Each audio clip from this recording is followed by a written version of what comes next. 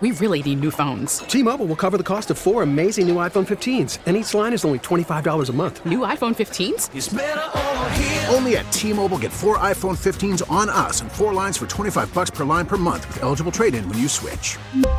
Minimum of 4 lines for $25 per line per month with autopay discount using debit or bank account. $5 more per line without autopay, plus taxes and fees. Phone fee at 24 monthly bill credits for well-qualified customers. Contact us before canceling account to continue bill credits or credit stop and balance on required finance agreement due. $35 per line connection charge applies. See T-Mobile.com. We get it. Attention spans just aren't what they used to be. Heads in social media and eyes on Netflix. But what do people do with their ears? Well, for one, they're listening to audio. Americans spend 4.4 hours with audio every day. Oh, and you want the proof? Well, you just sat through this ad that's now approaching 30 seconds. What could you say to a potential customer in 30 seconds? Let Odyssey put together a media plan tailor-made for your unique marketing needs. Advertise with Odyssey. Visit ads.odyssey.com. Nate Eovaldi, thanks for joining us. Yeah, thanks for having me. Fun. It's great to have you. You're familiar with what we're all doing here? I'm sure, of course. As a member of the Red Sox, you heard all about this in the last couple of years. Absolutely. Everything, Brock and Mitch were able to help with, and all the money that they were able to help, raise. So you're basically the new Brock Holt, right? You're new captain. I got some big shoes to fill. Do you get a C on the jersey? No. So I don't even know, as far as what has that been like for you? Are you still able to? I know protocols and everything, because I know those guys spend a lot of time over there. Mm-hmm. Have you been able to do that? What's that experience been like for you? Unfortunately, no. We haven't been able to do much with it, with all the COVID going on, and plus at the hospitals, they're trying to stay as safe as possible. And, I don't know, it'd be tough, obviously we're getting tested all the time, so I think we'd be able to go in there. But, if we lose, if somebody gets sick in there, it'd be terrible. Yeah. But. All right, what's this been like lately? You guys had the great first half. Mm-hmm. Starting rotation has been very, very good, even through the rough patch here. What has this been like for everybody, knowing that you're right there on the edge and you got to keep it together here for the last month and a half? Yeah, we started out really hot. I think it comes down to, you got to ride those waves, and as long as we can get in the playoffs and you're the hot team, that's what it's going to come down to. We haven't been playing the way we would like, but I feel like lately we've been having to grind out some games. Y'all know how it is. If you can win some of those games 3-1, 3-2, close knit ball games, it's kind of it gets you going a little bit more than those big blowouts sometimes. But all the guys are good inside the clubhouse. We're right mind frame. We got to come out and win these next few games and all these series coming up. So for you in particular, it seems like this year it's coming together here, everything, because it's like before fastball, cutter, the split. I know you've always been working on this year. It's been outstanding. I know I did a game with the other day. It was fantastic. Curveball, slider. Now I feel like it's a 5-pitch mix, and it just is this sort of like the culmination of everything you've been working on for years, and almost you're putting it together here in the mound now? Yeah, in the past, every organization I've been with, I've kind of learned a new pitch. When I was with the Marlins, I kind of started messing around with the splitter, and the Yankees really took hold of it. I've always had the slider and curveball. I learned the cutter when I was with the Rays. And then, this year I've pretty much had control of all those pitches, through an outing. And if I don't, I haven't shied away from it. That's, I think, one of the things I've done with in the past is if the splitter's not working in an 0-2 count, I just don't throw it in an 0-2 count. I get to an 0-2 count, and I'll try to overuse a slider or a curveball, but now I'm using the splitter in like an 0-1 or a 1-1 to kind of keep the hitters guessing. And hopefully by then, I'm able to figure it out by the end of the game so I can start using it in an 0-2 count or, any of my other pitches, and I'm not shying away from anything. And I'm, like you said, I'm able to use all 5, kind of using both sides of the plate and keeping the hitters guessing. So has that been one of the reasons? Then you just come with 99. Mm-hmm. You know what I mean? So the fact that the cutter, the curveball, the split, they're all working. All of a sudden, boom, 99 now. He was 100 in the 7th inning. Yes, yeah. 100. Yeah, kind of empty the tank right there at the end of the game. Say, but you knew you had done. Yeah, I knew the pitch count was getting up there, and we've had kind of a short limit this year. And, with the game being 3-1 right there, I figured the bullpen was going to come in at that time. But, keeping the hitters guessing, kind of reading their swings a lot better than I have in the past. And, the hitters are kind of telling me what to throw. And I've been able to stick with a good game plan. And, all the preparation going into the games have been really well. And, we're not shaking a lot out there. Catcher and I are on the same page. We're talking to Bush in between each inning, and everything's been working out well for us. So, from a personal standpoint, like when you have a great game like you had the other day, yesterday, 7 innings, you end with a 3-1 lead. What's it like for you, like sitting in that dugout, watching that lead disappear? No, I'm definitely not expecting that to happen. You know what I mean? And, Barnes has been great for us all year. He's been going through a rough patch lately. Obviously we're going to support him, and he's going to pull through. I think some of the things are a little overlooked. Bogey makes a great play up the middle, and, if we get one out right there, the game's completely different. We get two, the game's over. You know what I mean? And things kind of unfolded, but, with our struggles that we've been having, it was nice to see the fight still there. Towards the end of the game, Rafi was down to his last strike, and he was able to drive in Bogey from first base, and then we were able to come through and win it. Whitlock stepped up for us huge, and then Shaw, one of the guys we just got from Milwaukee, just had it back to the team, and he's able to come up with a grand slam right there at the end of the game. So that was unbelievable. Thank God for the mayor of Ding Dong City. Yeah. That's right. I guess that would be Save the season right there. It's a storybook thing. So team meetings. So Christian, as an ex-football player, is never a big believer in team meetings. Yeah. So we interview Alex Cora every week, and Christian asks the question all the time: "You're going to do one of those team meetings? Yeah. You lost 3 or 4 in a row." So you guys had a team meeting. Was it before yesterday's game? It was before. Okay. Yeah.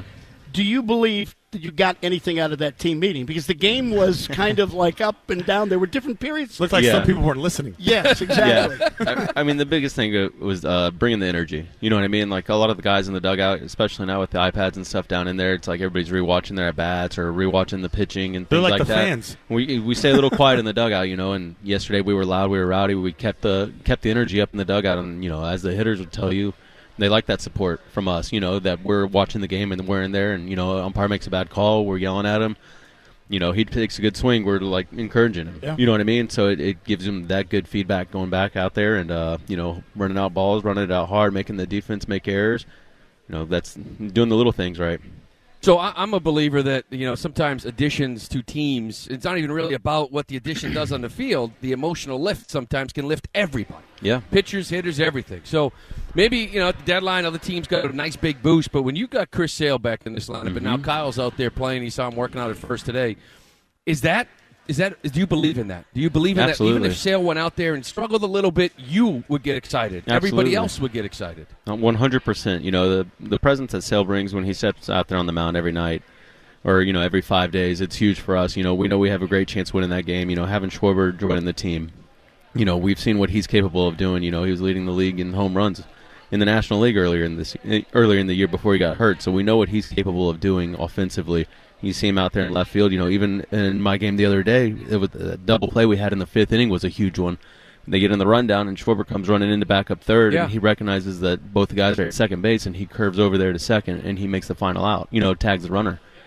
I know he has outfield experience, but for him to be out there, make that play, first game back out there was great for him, and it was awesome. He's working at first base right now. Yeah. He's out there working at first base. Do you guys, how much do you guys pay attention to, I guess, the applause or the criticism that goes on around town? A lot of people, apprehensive about, believing in the team, watching the first half, jumping on board, and then watching, a rough stretch of it, right? And now they're trying to convince themselves it's safe to go back in the water again. How much of that do you guys hear? And if you do hear it, does it affect you one way or the other? I mean, we've talked about it at the beginning of the season. It's just staying within ourselves and, not focusing on the outside noise.